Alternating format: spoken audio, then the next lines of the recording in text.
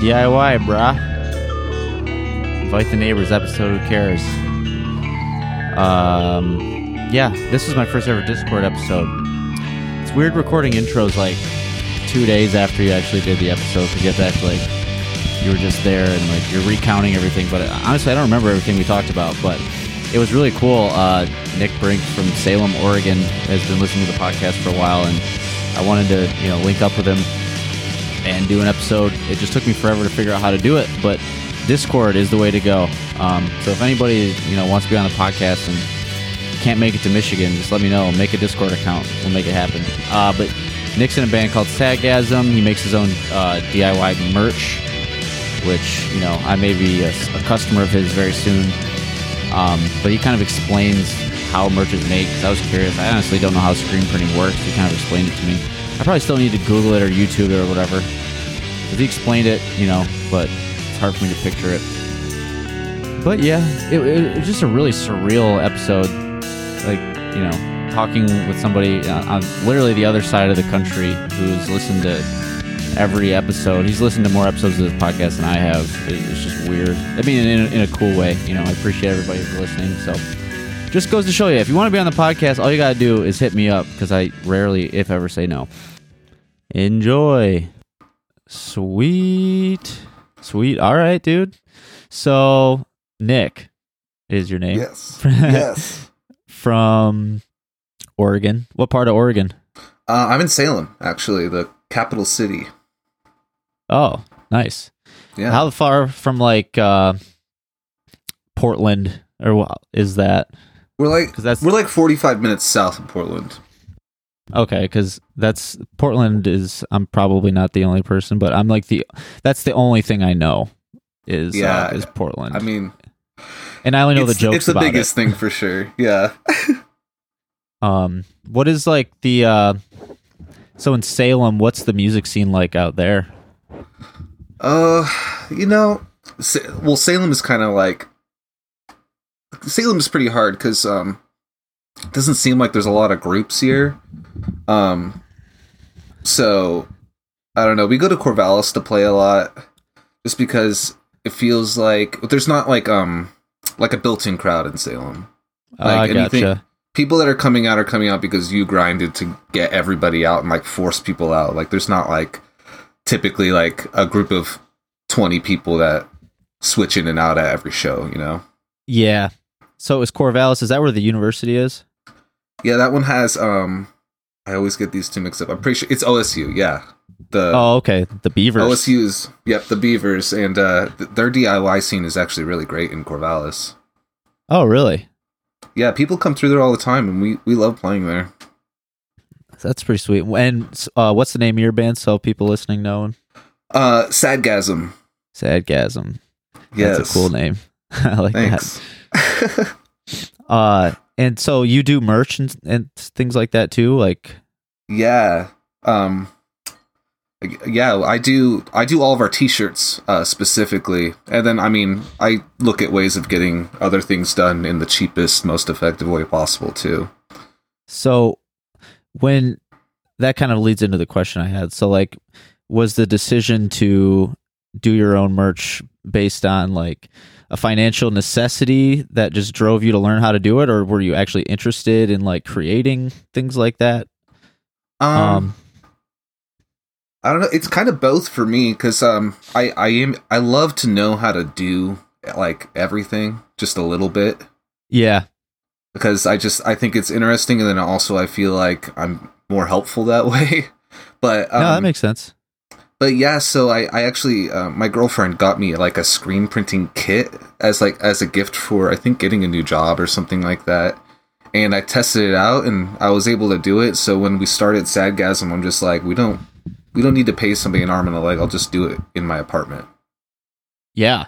And so where do you get, and I'll probably be all over the place back and forth with questions. I mean, if you've listened to the podcast, so you kind of know how I am. Oh yeah. But, which is the weirdest fucking thing, by the way. Like, I don't take that for granted. Like, so I really appreciate you listening, but yeah, of course I love it. It's just weird that like I'm like explaining my personal like tendencies to somebody who probably already knows them in this context. Yeah, I've heard all the episodes, so yeah, that's fucking crazy, dude. That's so sweet. Like, it must be like, I don't know. If there's a podcast I listen to every episode, if I was on that podcast, I feel like it'd be weird. Like, not it's in a bad way, but like, just like it's a little cool strange. thing. I'll say that it's a little weird. It's great. I'm excited right now, but it is a little strange because like I started listening to you because I listened to the E Word and I heard that episode. Oh shit! And then I caught up to the Nice. E Word, and then I'm like, okay, well, I'm going to start from episode 1 from Invite the Neighbors, and then I fully caught up there. So, Dude, this made my day. Holy shit, that's awesome. yeah, That is so awesome. I've been wondering like, who the hell like listens to this that I don't know? You know, because I've only been doing it since April of last year, and I only did one episode in April, and so Yeah. basically since May. And when I go to shows around here, it's not like, oh, Mr. fucking celebrity, but it's like people. Most of the bands, at the very least, know about it, and then there's a Yeah. lot of people who are avid listeners because within like this Midwestern Michigan scene, like a lot of people listen to the episodes because it's their friends. Mhm. So it's kind of a unique problem that I have that like each episode will probably get it's say if like each episode gets like 100 listens, say they aren't the same 100 listens. So I'm like, I've been wondering because like a band will come on and then a lot of their friends, their family, like their followers will listen, but I don't know if they'll necessarily listen to the other episodes with bands that they don't know. Oh yeah, I've been- definitely. That's what I've been kind of curious about is like who's out there that's listening to all of them and like has a genuine curiosity like about just the scene in general the way I do. Yeah, it's I just find it really interesting because I mean clearly because I'm also in a band and there's just not a lot of other podcasts that do what you do, I guess, because I just feel like I can get a lot from listening to the experiences of the other bands working on their stuff. Yeah. See, I really think that like not to toot my own horn, but like I really feel I was really excited to start this podcast because Mhm. like I recognized that there's definitely music podcasts, but there aren't very many. There weren't any that I was aware of that were like dealing with whatever band that came through. I mean, there's podcasts dealing with like DIY bands for sure, but Right. even then, it's like for the E Word, for example, they'll touch on DIY bands, but the ones that have like already kind of broken through a little bit. Oh yeah, for sure. The ones like Stars Hollow, like you hear their names a lot, and Dogleg, you'll hear about them, which is weird because like I know those guys. Yeah, I've heard about them through your podcast, and I'm actually going to see them in Portland when they come through. No. Oh, dude, you have to tell them that it's that I gave them. I turned you onto them somehow, like through the podcast, because I'm really trying to convince them to come back. I mean, they will. I really like them a lot, but I just think it would be funny for them to know that. Like, Yeah. Well, I'll probably go to the merch booth, and I'm sure they'll be running it. So I'll yeah. I'll let them know. Just tell them I said hi. That's all you got to do. I made that way too complicated. Ryan says hi, and they're like, "Whoa!" Yeah, whoa, dude, the world's so small. That's what I mean. Yeah, no, that's crazy. Yeah, I'm excited to go see them. It's gonna be great. Are you like a Microwave fan? I've listened to some Microwave, and I really like them. I haven't fully dove in though. Oh, okay. Is that the tour that you're seeing them on? Is with Microwave? No, so Microwave. I don't think the Microwave one is coming to Portland. The one that I'm seeing that's is right. Glass Beach. Oh, okay. I was gonna sorry, yeah, the Microwave question was completely irrelevant, but yeah, I've never heard of Glass Beach, but I know that Dogleg is all over the fucking place, and Microwave's one of my favorite like active bands in that scene. So I was just like, when I saw that they got that tour, I was just like, dude, I'm so jealous. That's so awesome for those guys. Yeah, for sure. Because Microwave their name gets thrown around all the time, so that's gonna be really cool for them. Oh yeah. I was watching their Instagram story yesterday, Doglegs, and like they're in St. Louis, which, Foxing, their label mates now happen to be from St. Louis, and I saw them like playing Super Smash Brothers with a guitarist from Foxing. I'm like, you fuckers. That is so That's awesome. so cool, God. Right. That's why we grind away. They've been grinding For away sure. for 3-4 years. Yeah, and they're doing it.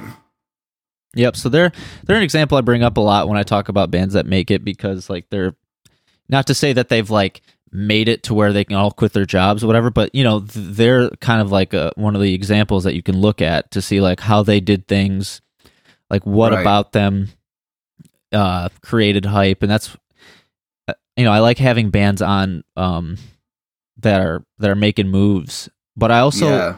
will like to have smaller bands on and have them keep having all the bands return as much as they want to, basically, or as much as makes sense, so that like as a band gets bigger, like the podcast can kind of like chronicle that. Like if you like a particular band, you can go back and listen to their first episode to see where they were at, and then compare it to where they were at when they came on and did their second episode, and so on and so forth. Right, yeah. Well, I think and what's great about having bands both that are in like a 3 or 4 year mark period, and then bands that are in like maybe like a 1 year mark and haven't done much yet, is that there's value in all of their like progress in their stories. Yeah, That's what I really like about it, is because I get to hear what they're doing, and I'm like, oh, I didn't even think about that, or like, and just like things like that. It's just like, it's really cool to hear what other people are doing within the DIY. yeah. It's cool to think that there's like it goes the whole country. Like I just learned about this, in the last couple of years. Yeah. Like, I've been playing music forever, but had no idea that there's this nationwide fucking community of people having shows in their basement and booking their own tours and Yeah, getting signed off of it.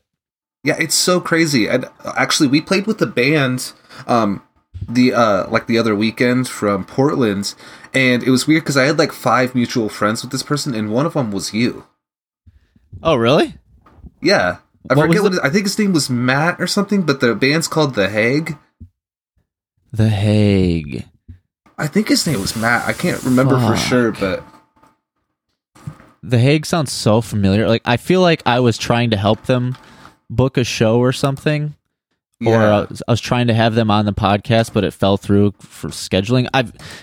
I could be completely wrong when it comes to them, but I definitely know that name. There's just Terrific. so many freaking, and I never want to sound like a D-bag, but like there's just so many bands that I talk to on a pretty regular basis that like if I don't know the people personally, like in person, like it's hard for me to keep track of all of them sometimes. Yeah, no, I feel that, because we get messages on like Instagram, etc. all the time, because people want to come through Salem, and they'll message us for shows, and we lose track sometimes because it's a little overwhelming. Yeah. See, this is something makes me think of something that I was thinking about yesterday, actually. Like the pros and cons of being in a smaller scene, because like in a scene like Michigan's, or in any scene really, like if you're a smaller band, to say you got a record out, but like you're struggling to get some like really good shows, you could like look at what bands are on tour that are like bigger names and then try to open for them. But like if you're in this scene like that's really saturated with a lot of really good bands, it's going to be harder to get on those bigger shows. Whereas like if you're in a smaller scene and there's only there's not nearly as many bands like fighting for those spots, you might be more likely to open up for, say, like a band that's signed to a major label or something when they're in town. Does that make sense? Yeah, for sure. I mean, we don't get a lot of big, huge bands coming through Salem, but we do get semi-big bands, especially within the DIY. Like just in the end of December, we played with I'm Glad It's You at our local venue. Oh, okay. And I've definitely heard that name. Yeah, there's a semi-bigger act within the like DIY emo kind of stuff, but we don't get anybody super huge in Salem. Yeah.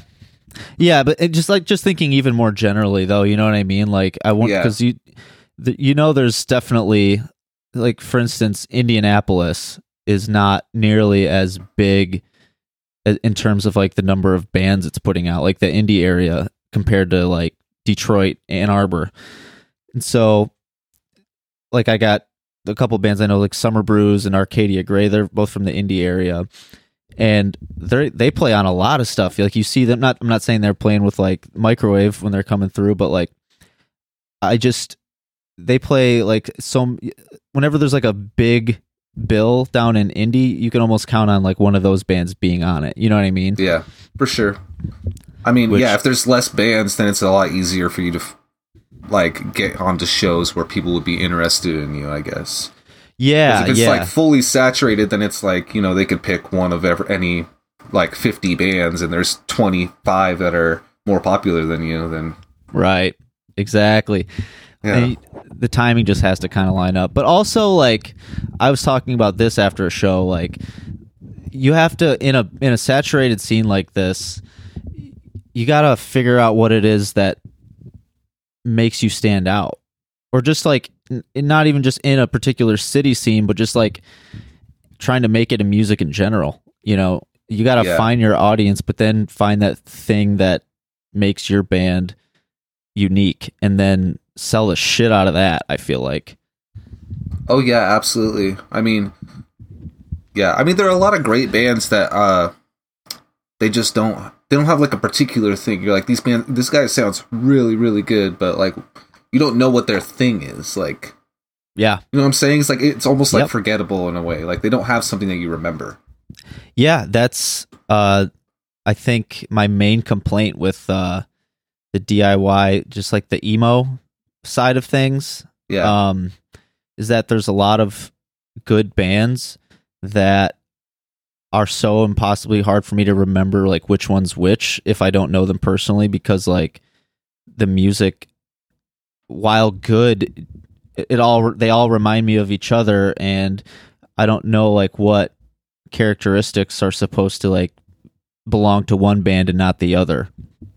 There's like a lot of like twinkly, like mathy type shit, like that all kind of falls into a category for me, and they're all really good at it, or like a lot of them are really good at it, but like you said, it's just like what, and some bands could still be like looking to find that, maybe they'll find it through like, putting a couple records out, and then they find what it is that makes them tick. I'm not saying like try to be something you're not, but I think I totally feel that. Yeah, because it could take a little while for some people, but yeah, I totally feel that, especially within like the emo scene, because there are so many bands that they sound very similar, and it's not that they're not good, because I listen to a lot of these bands, but I always find myself looking at my phone to like see what band it is. You know what I'm talking about? Yeah. Like you start like Marietta Radio or something like that, and then 5 songs in, you're like, I've heard this song before, but I have no idea who it's by. Right. And like, there's almost like, it's a weird, I may have talked about this before, but it's like a bit of a catch-22 to where like, when you want to make it in music, you want to, in order to do that, people have to like what you're doing. So like, there's going to be a temptation when you're in a scene to see what's popular and be like, if I did that well, people like that, as opposed to the variable of me doing something different and not being sure how the people are going to respond, Mm-hmm. So it's like, do I want to, like, how different do you want to be if it's not working? You know what I mean? Like, yeah. Well, that was an issue that I ran into a lot when I was like trying to start bands, like long before Sadgasm, is that I would like post on Facebook or something and be like, hey, I've got some songs, or let's jam out, I want to start a band. And then people would comment and be like, okay, but I want to start a band that's like Tame Impala. And I'm like, it just seems weird to like go into jamming with someone with another band in mind. Yeah, that's small time. That's what I call small time. For sure. I'm just like, I don't think I want to jam now. Just like, dude, if you go into a jam with people that you like and nothing in mind except for like maybe a couple ideas on your guitar, you're going to come out with something a lot better than if you go in thinking, I want to sound like the Strokes. Like, because everything's going to be forced, and it's going to sound forced. Yeah, that should remind me of like the first band that I got into, like we're called Great Neptune, and we had a lot of fun. But like, I joined them. They already had like 3 people, and they were looking for a guitarist singer. So like, I joined in that role. But like, they had all these different bands that they laid out as like LCD Sound System did this, and so like, this is why we're gonna do this, blah blah blah. I'm just like, oh god. Like, in one way, it was helpful because it forced me to write a different way. Like, I had to, because like, when I write music, for me, it's very much like my music. You know, it has characteristics that are unique to me. I feel like, you know, while still being a, you know, carbon copy of all of my influences. But For sure. with them, it was like, all right, well, they don't like what I write. It's like too emo for them. So like, they want me to write some different shit. So like, it forced me out of that. Like, you know, it forced me to think about the way I write a different way, which is helping me now. But yeah, the main point being like, there wasn't enough, like, I don't know, there wasn't enough personality with it. Yeah, it seems so robotic, like writing in that way. Yeah, and I don't know. I don't know what your experience is. So I'll ask you, what is the composition of the band that you're in now? So I am. It's a 4-piece. We have my friend Johnny drums, my friend Austin on bass, and then my friend Andy on guitar and singing, and then I play lead guitar. Okay. And so like, what is your songwriting process like? So basically what we do is Andy will write like a bare bones of the song, like chords, and then he'll write like the words or maybe just the melody, and then he'll bring it into practice, and then he'll play it for us once or twice and tell us what kind of chords he's playing. And then after that, we'll play it all together and just kind of feel it out and try and think of some things. And then we'll all give each other feedback and be like, oh, I really liked it when you're doing that. Let's work on that. And then we kind of go from there until it finally evolves into this just final like cohesive piece. Okay. Do you ever find that like you play a song live and it is still taking shape, or do you wait to bring out songs live that have like already been fully like cemented? They definitely take a little more shape live, because I mean, it's hard because everything changes a little bit in the moment when you're playing. I like to get wild also when I'm out playing, but I think especially with we had a whole album of demos that we put out, and it's like on Spotify and stuff, and we recorded that like 2 months after we became a band. Oh wow! Okay. And they're all pretty lo-fi, and they kind of have the basic idea of the tracks, but if you see us play those songs live, it's so much different. We're actually re-recording all those songs now because of that. Yeah, that's actually not a bad route to take, you know. Yeah, just like I mean, that's kind of how like you release the demos, not, you don't always do that, but like the songs that are going to end up being on the record I'm making right now, like they've gone through a couple different versions, and even though they've only been phone demos and like phone recordings, like I still have, you know, a document of what those songs were, and then I play them live and I kind of feel differently about them over time. And I kind of like the idea of doing that when you're writing a record, because a lot of bands will sometimes, I think, just have the song, go into the studio, track it out exactly how it is in like a week or a few days, it's all done. Whereas like I've been going like a couple days every couple months and like letting it breathe and like letting the song grow. And then I think it's turned out to be a much better record than if I had just booked a week of time in the beginning. So I think it's it's not a bad thing to do to re-record it. I think you'll really enjoy what you hear on the other side of that. Yeah, I'm excited. We just been told so many times, they're like, dude, I like this song a lot. It doesn't sound the same on Spotify. And I'm like, I know. We'll work on it. But it's oh, sorry, go ahead. It's just nice to we weren't intending to like release something that wasn't how we ended up playing it, but it was really nice it's nice to see where we've come from and like how we've evolved since then playing those songs. Yeah, for sure.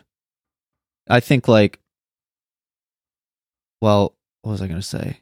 Oh, I was going to say, I think like in the future, you might think like how well. Okay, hold on. I'm like having a brain overload. Let me ask you a question that I was thinking of the question and then I realized another question I have to ask first. Okay. So are you guys like, what is the financial situation as far as like, are you guys wanting to go into like a major studio or like have like high quality hi-fi stuff, or are you more of like a do it yourself for a little bit of lo-fi sort of? Well, so actually we haven't talked about this much publicly yet. We have the album that we put out that was just demos basically, and then we also have a self-recorded EP which was recorded much nicer, but still it's an at-home recording. And all the re-recordings that we did were at-home recordings as well, but we're talking to a studio right now about trying to get studio time for our next album, so it will actually be like fully like professional level sound. Gotcha. Yeah, it'll be the first time for any of us in like an actual studio. Oh wow, that's exciting. Yeah, I'm it's a little nerve-wracking because, you know, when you're at home, even if it doesn't sound as good as in the studio, you kind of feel like you're in control of everything and you just do it.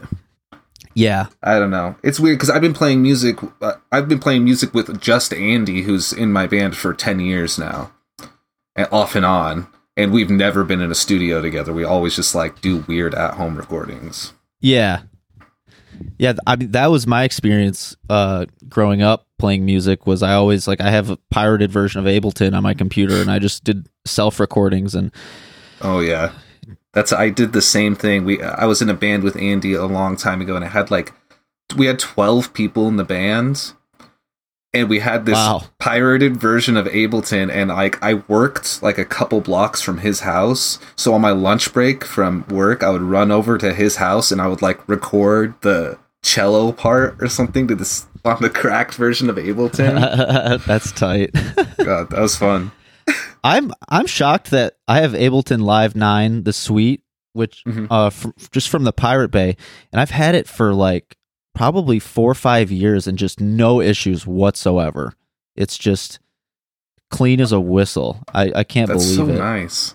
I used to use a pirated version of FL Studio to like make like techno beats and stuff, and it was awesome. Yeah. I loved it. I loved FL Studio.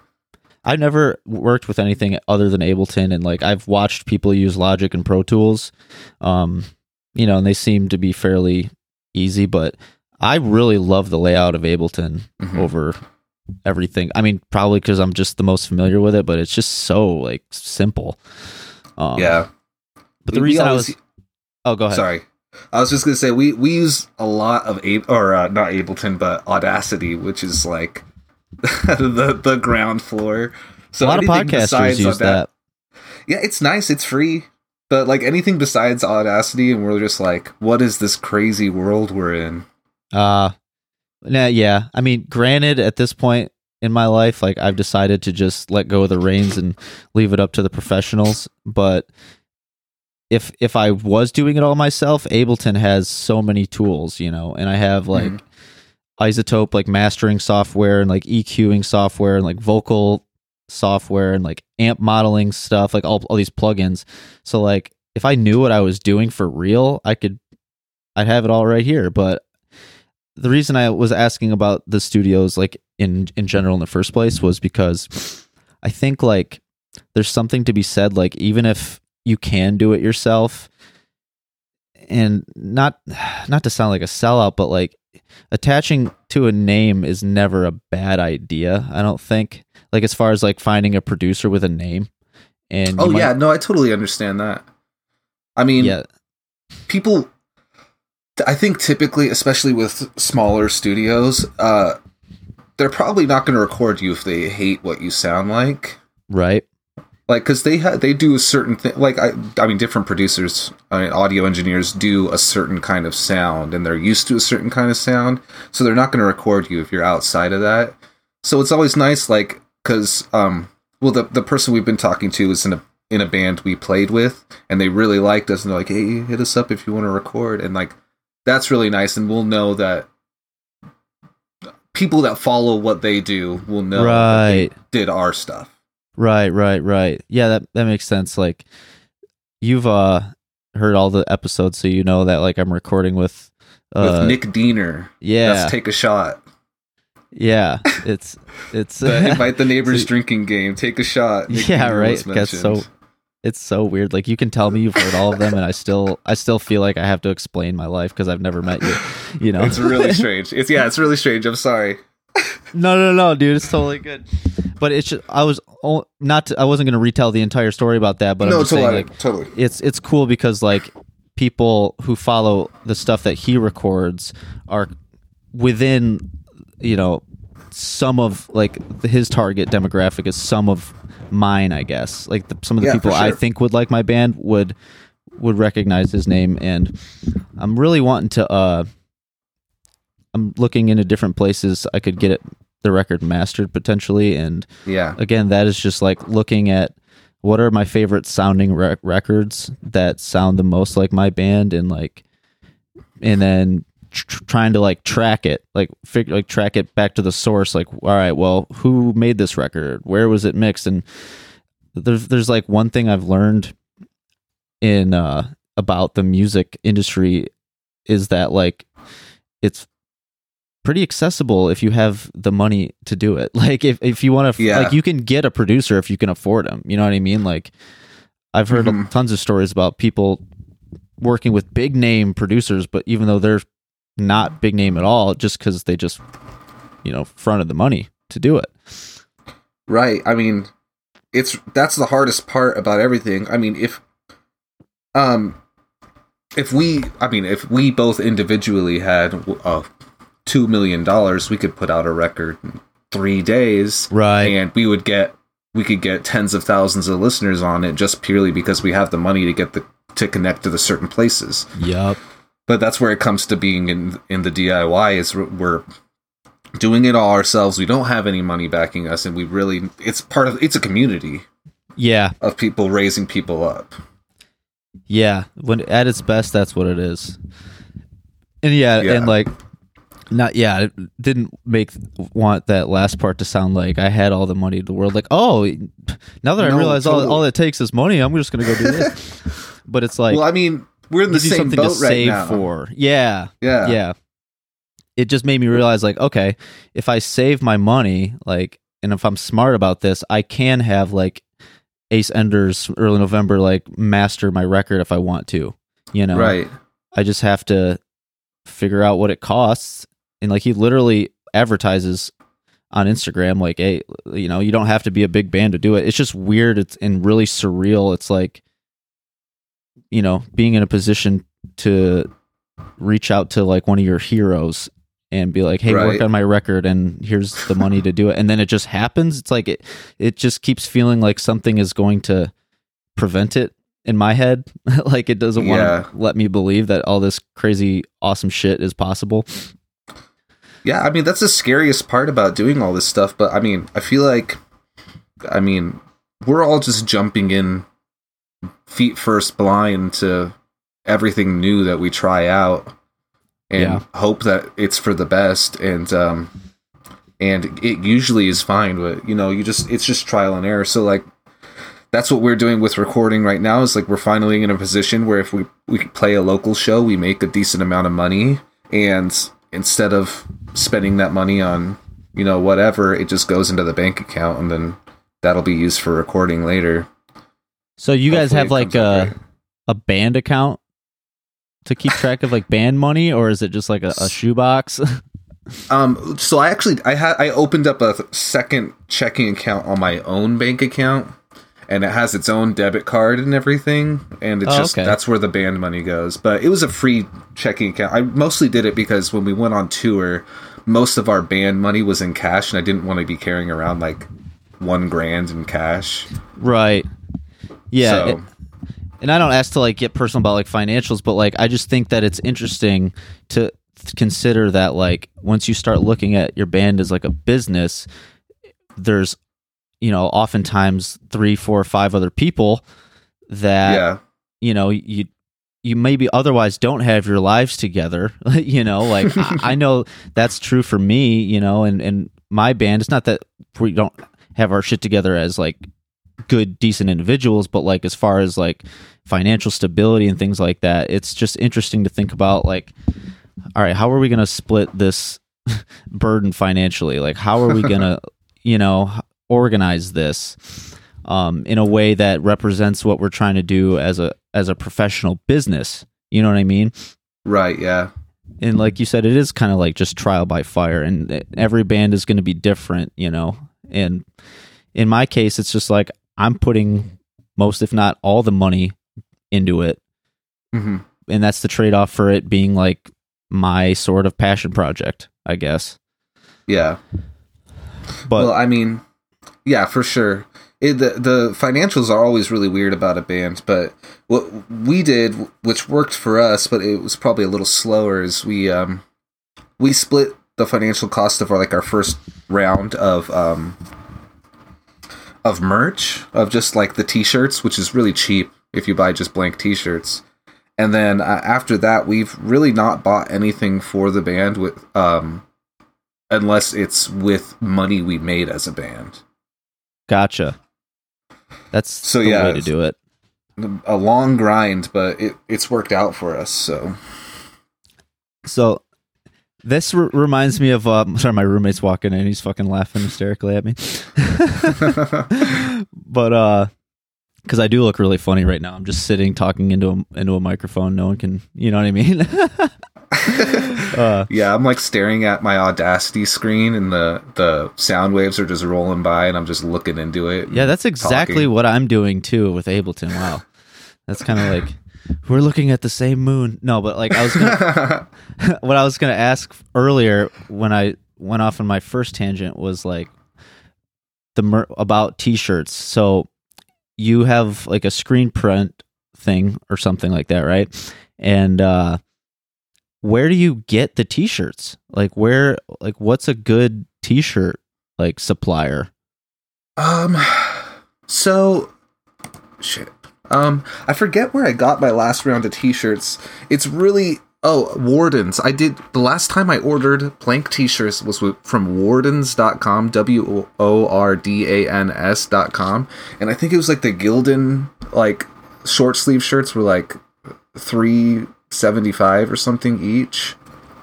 Was that with a certain volume? Yeah, so you have to order a certain amount, but we didn't have to order too many. It was probably a couple $100 worth. But okay. But we sell them for $12 each, and I've had the same screens for forever, so we're just, the rest of it just goes into the band fund. Word. So the same screens, meaning, because I don't know all the terminology. Would that be like the design that you put on the t-shirts? Yeah. So here's how it works. Just please, because I forget that it's kind of a weird process. I had no idea what happened with it until I started doing it. So what you do is you have a silk screen that has a wooden frame, and the silk is stretched really tight over it.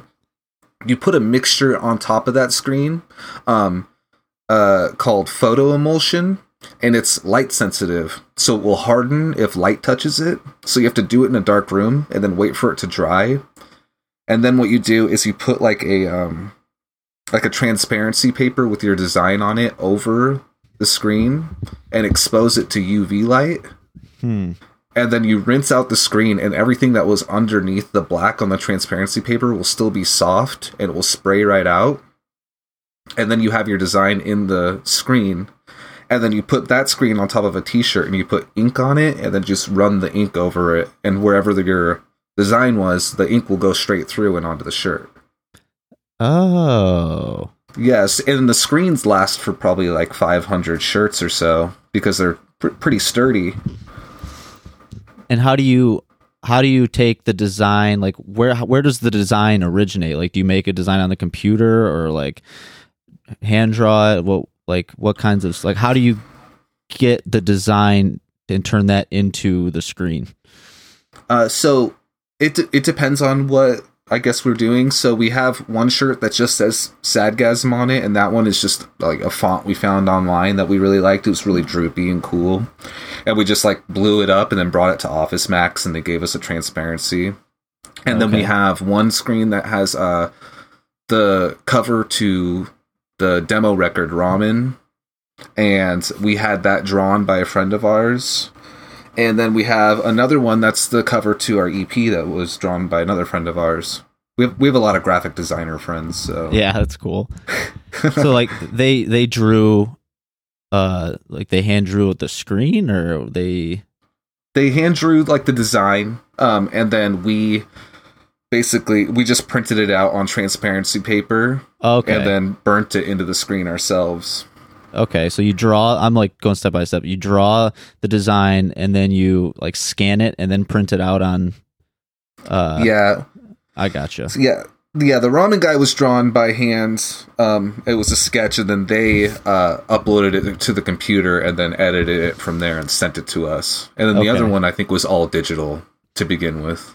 Gotcha. And I'm asking all these questions because like I like to know how things work, and as far as like the aesthetics of my own band, I'm gonna design most of the stuff, like as far as the merch, at least my initial round of merch. So I'm like asking because I really am like taking notes, like, okay, I'm the same exact way. I need to know how everything works, and I want to know at each step of it. Yeah, because like I want to have some stuff made like pretty soon, and I'm pretty solid set on like what I want it to look like, and I just needed to figure out like what a band would need to send to someone like you who does their own shirts. So like, okay, I am a band and I'm considering using your services. Like, what would you need from me? So for me personally, I only do single color designs or designs where I can reuse the same screen. But so what I would need is like just a black and white design from you, and that's it. And then I could do everything else. Gotcha. And so if you have a fully fleshed out design, then that's all I would need. Cool. And so like, do you have multiple color options and stuff too? Or I mean, not using multiple, but like if I wanted the whole design to be red, but just one color. Oh yeah, it's super easy. I mean, ink is not that expensive actually for the screens, so yeah, you could do all red, all white, all black. You could do any color T-shirt you want. The Gildan T-shirts are so cheap, and they come in every single color. So, and then you could always like get more expensive or less expensive shirts. I mean, really anywhere that does shirts you have the option of like the whole rainbow for everything. Right. And so this is asking now as to maybe like promote what you do a little bit. So I'm not sure like how much work you do for other bands, but like, is this something where you will take the design from the band and then you'll order the shirts yourself, or do you want bands to order shirts, have them sent to you? Like, how much of it do you actually handle? So actually, as of right now, I haven't been doing shirts for other people yet. It's something that I'm trying to move more into. I'm trying to move into it so that I can work more with the scene itself rather than doing like 40 hours at a day job and then dude, I hear you, doing that at night. So it's something that's a skill that can be contributed to the scene. So I'm trying to move into that a little bit. But that being said, it's really like, since it's so face to face and it's not like I'm part of some corporation online, it's really what anybody's comfortable in. I was in talks with a band to do shirts, and they preferred to buy all the shirts themselves and just have them shipped to me. Okay. But that being said, if I have the money for it and I can float it until it's time to like exchange that again, I can just buy shirts too. Yeah, so like I figured once we're done with the podcast, I'll probably talk to you for a few, if that's cool with you, like not recording, to just like let you know some details and like finances, like what I'm actually looking at. But for sure. Yeah, I definitely want to like order something soon, and if I can do it through somebody who is DIY, it would just make the most sense, I think. Yeah, that sounds great. Yeah. And so, and yet if you're ever if you ever get it going to where like, you're making decent money doing it and you want to like promote it as an actual like business, you're welcome to hit me up and do this again. But awesome. Maybe I have a couple ideas too that we'll talk about off the air, but if for now, this is like, I'd like to be able to say like if a band wants somebody to do their shirts, then they could come to you. Yeah, that would be great. And so like where would be the best place to hit you up be? For that, I'd probably just my personal Instagram and get messages through there. My handle on Instagram is it's emo Elton John with underscores in between the words. That's good. It's like you have so many different names for things that like it took me a sec to realize that it was the same person. So like on Facebook it was The Gravy, and that's where we were talking about like planning out the podcast and all that stuff. Mm-hmm. And then I mentioned something about a listener group, and then emo Elton John said it was a good idea on Instagram, and then I was like, oh, that's a hilarious name. And then I looked and realized it was the same person. I don't know why there's so many different names. It's just over the years I've collected them. Emo Elton John is good. I like that. Yeah, I have a pair of prescription glasses that are heart shaped. And so nice. Old people say that I look like Elton John all the time. That's where that comes from. Oh, yeah, that's really clever. They probably all think that they're being super original, too. Oh, yeah, every time. I don't know if you've heard this before, but you got an Elton John thing going on. Right. Oh, really? Who's that? Oh, wow. Is he one of the Beatles? Yeah, wow. Okay, boomer. But, so I wanted... Something popped into my head. You know how this is just how the podcast goes. Oh yeah.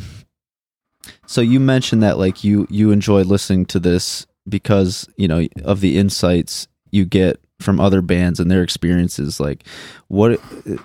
I'm just curious. Like, what are some of the things that maybe stick out to you as far as like wisdom that you've gleaned, or things that you've taken away from something another band on here said? Just a lot about recording and things like that, about how people are doing it. What else? I don't know. People always talk about their writing process, which is always different and interesting. People talk about how they're booking shows and things like that, and all of that is so different person to person. Yeah. And how their band layout works and how exactly that is, because sometimes there's a person that does all the writing and they have a backing band or whatnot, and so it's all like the dynamics for everybody are so different, and the way that things work for them are different, and but it all works well for people. Right. So I guess just little bits here and there. I don't know if anything's like super specific. I did one thing that I got just the other day. I ran out of podcasts to listen to. And so I was actually re-listening to a couple of the older ones just because I was at work and I needed to do something. And I was listening to the first one that had Ship and Sail on it. Oh, yeah. And he gave a shout out to somebody who does band bios on Twitter. Oh, yeah. And the first time I listened to that, I didn't catch it. I must have been out of the room or something, but I caught it this time, and I've been texting back and forth with her, and we're gonna get one from her. That's one thing I got for sure that we've been working on right now. That's so cool. Yeah, I'm excited. She should be paying me for advertising dollars. This podcast brought to you by Bridge. Yeah, that's so cool. Like, no, I mean, in all seriousness, like, I'm so happy that like some little idea I had is like starting to make things like that happen, or like giving people the opportunity to make those things happen, like making people aware of each other. Mm-hmm. It's great. I mean, and I love the bands that come on here too. Like I said, I'm going to see Dogleg next week, and I was not aware of them even in the slightest before I started listening to the podcast. Fuck yes, this is so cool. I feel so good about that. Yeah, I just because I really wanted. I mean, I started this as a tool for my own band to like meet people, but like it's turned into something that's like, I'm proud of what it is. Like I feel like I'm actually doing a good thing, which I didn't really. It wasn't the driving force behind why I started it, even though I thought like, oh, it could potentially be a really good thing. But now that I see what it looks like for it to actually be that, it just feels really nice, and I appreciate. Yeah, all the listeners. Well, I mean, it looks like it's pretty symbiotic with all your guests because, I mean, you're getting to meet some cool bands and, like, also, like, I mean, at least one person is listening to their music that wouldn't have been aware of them before. Yeah. No, I mean, it is. I think, like, that was the model, too. Like, I didn't want it to be... I wasn't going to make, like, the In a Daydream podcast, you know, where I just talked about all the things my no-name band was doing. You know, I wanted it to be about, like, other people and about, you know, painting a picture of the whole community and, like, all the different people and not just the bands, you know, like, all the photographers, everybody. I just think that that's way more interesting. Yeah, it's great. I mean, there's nowhere to go to get that kind of insight on what's happening in DIY. Yeah, I've been trying to think of ways to grow this even more and, like, to get more people's attention, because I think, like, you know, you're an example of somebody who doesn't need to know who all the bands are in order to enjoy it and learn from it and just be entertained by it. But I've been kind of brainstorming. I'll think of something. I'm just lazy, dude. Like, I just, like, don't want to do any more work than I already have to, but I just force myself from time to time. I understand that for sure. There are times where I get so overwhelmed and I'm just like, oh, I can't do any of this right now. Yeah. I gotta get out of here. And I'm sure it's pretty overwhelming getting emails all the time or whatnot, or Facebook messages. Yeah, I mean, it's not...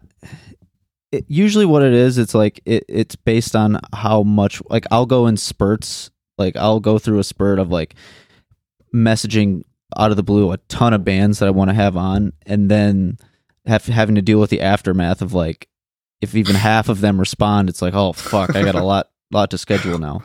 What did I do? Yeah, exactly. But it ends up working out. Now, you know, my next couple months are booked, and I'm good to just chill and do the episodes as they come. But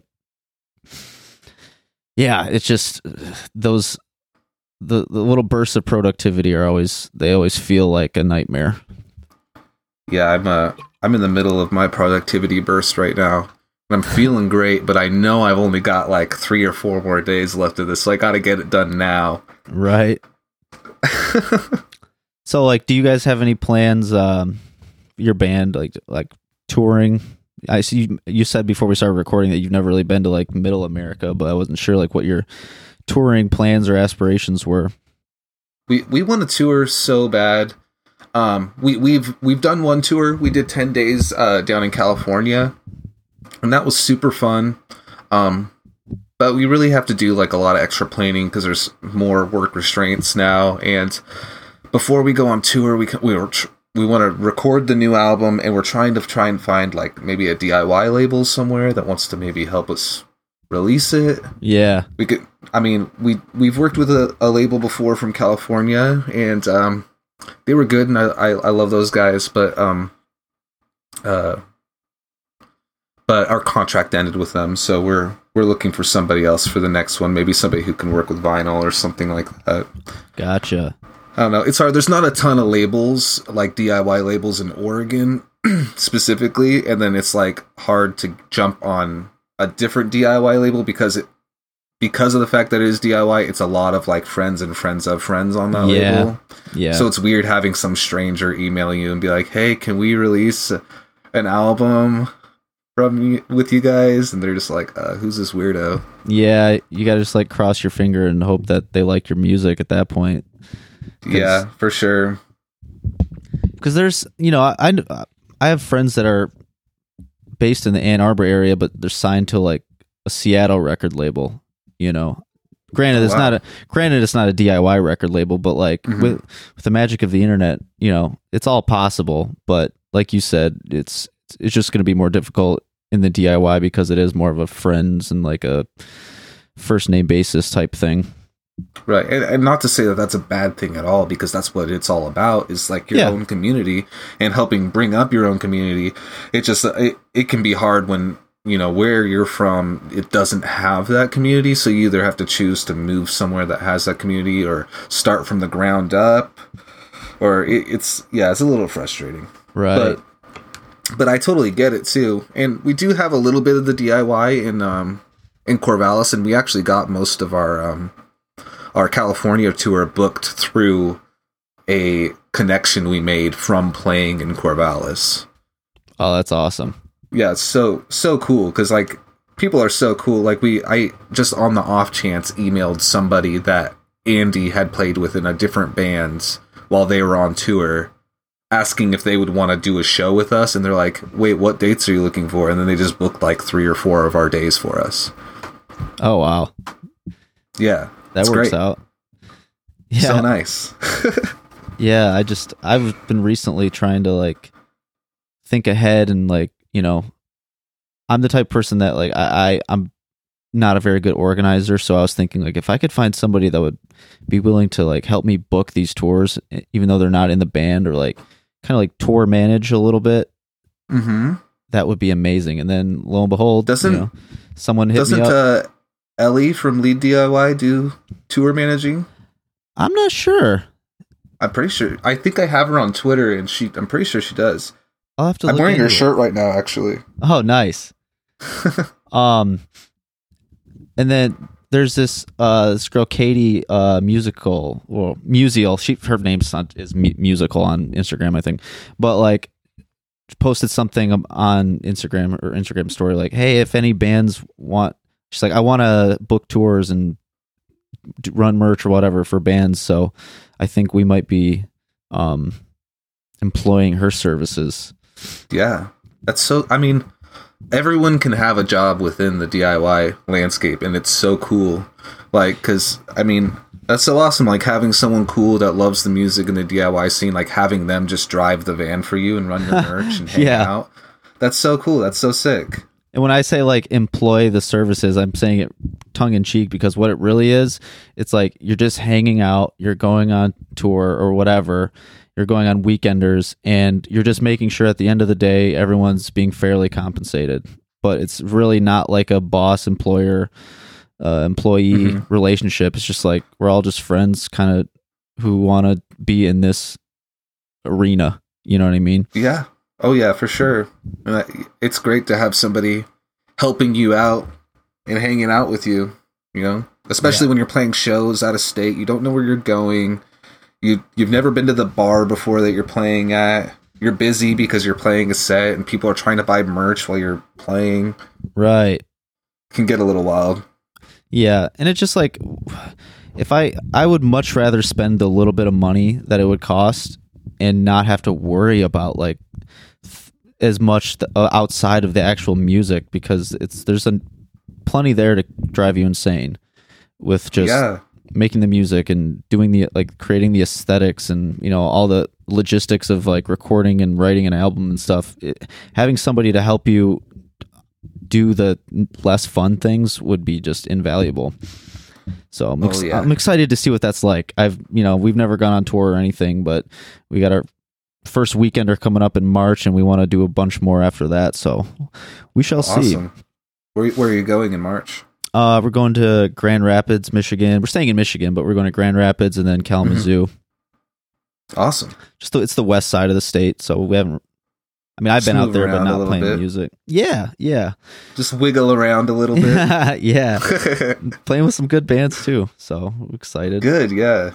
That's always great when you get to play with some bands that you like enjoy listening to. Not that I play with a lot of like bad bands or anything, but sometimes I play with a band and I listen to their music before we go out there. I'm like, this rocks. And then I continue to listen to them for like months and months and months.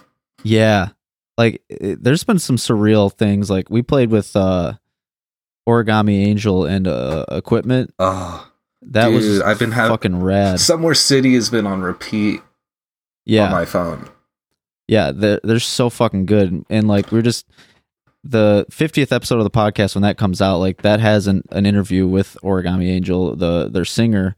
Like we were just chilling at the Summit Shack, and I was just sitting on the couch with my podcast stuff set up, and like I was asking people that were nearby, like, hey, if you're in one of the bands, because I don't even really know what you guys look like, if you're in one of the bands, just come have a seat and we can talk. And then eventually it was the Origami Angel singer, and I was like, yeah, that's so sick. I really dig your music. I love the live show podcasts that are out. So Oh I'm yeah, excited to listen to that one. They're always fun because everybody's just jumping in and out and joking around. Yeah. I like that a lot. yeah. This That one format. this one that'll be out from that show is one of the better ones. I feel like from that format. It was, a lot of good interviews mixed in, because sometimes I've done them where there's just like not a lot of good content. It's just a lot of bullshit. Yeah. But I feel like I actually had some decent conversations in this one too. Well, that'd be good. You're at, I want to say 48 right now. Is that right? I think 46. Oh, okay. But I think it have was like 46 or 48. Counting this one with you, I have like 3 or 4 that I have to release. So I could potentially have the 50th out very soon. It's just how much space do I want to put in between the episodes? I started off doing them every Monday, and then I just kind of said, fuck it. I'm just going to do them when I feel like it, when I have it ready, because too much pressure. Like, yeah. Well, that's why whenever I'm working, because it's like I'm a barista, and I work 2 kitchen shifts a week, and when I'm working in the kitchen, I can listen to whatever I want.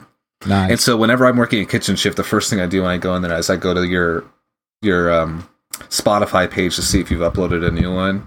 Oh, that's and then fucking every crazy. now and then I'll catch it. I caught it the other week, like the day that you upload it, but before you posted it on social media. Oh, Andrew Doria probably. Yeah, and I was like, oh, sick. Yeah, and then I listened to that, but that's so cool. God. Yeah. I appreciate it a lot. Like, yeah. All the listeners.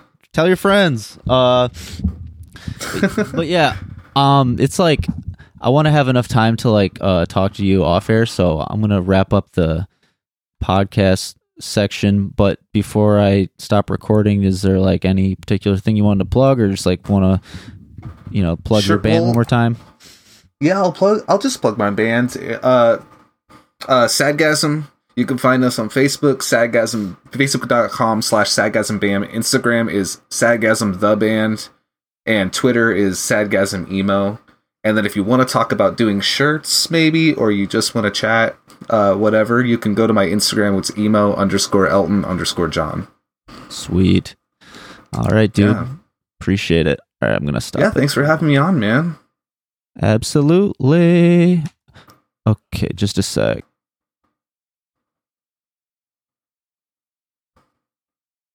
Oh, shit. I could stop recording now, too, probably.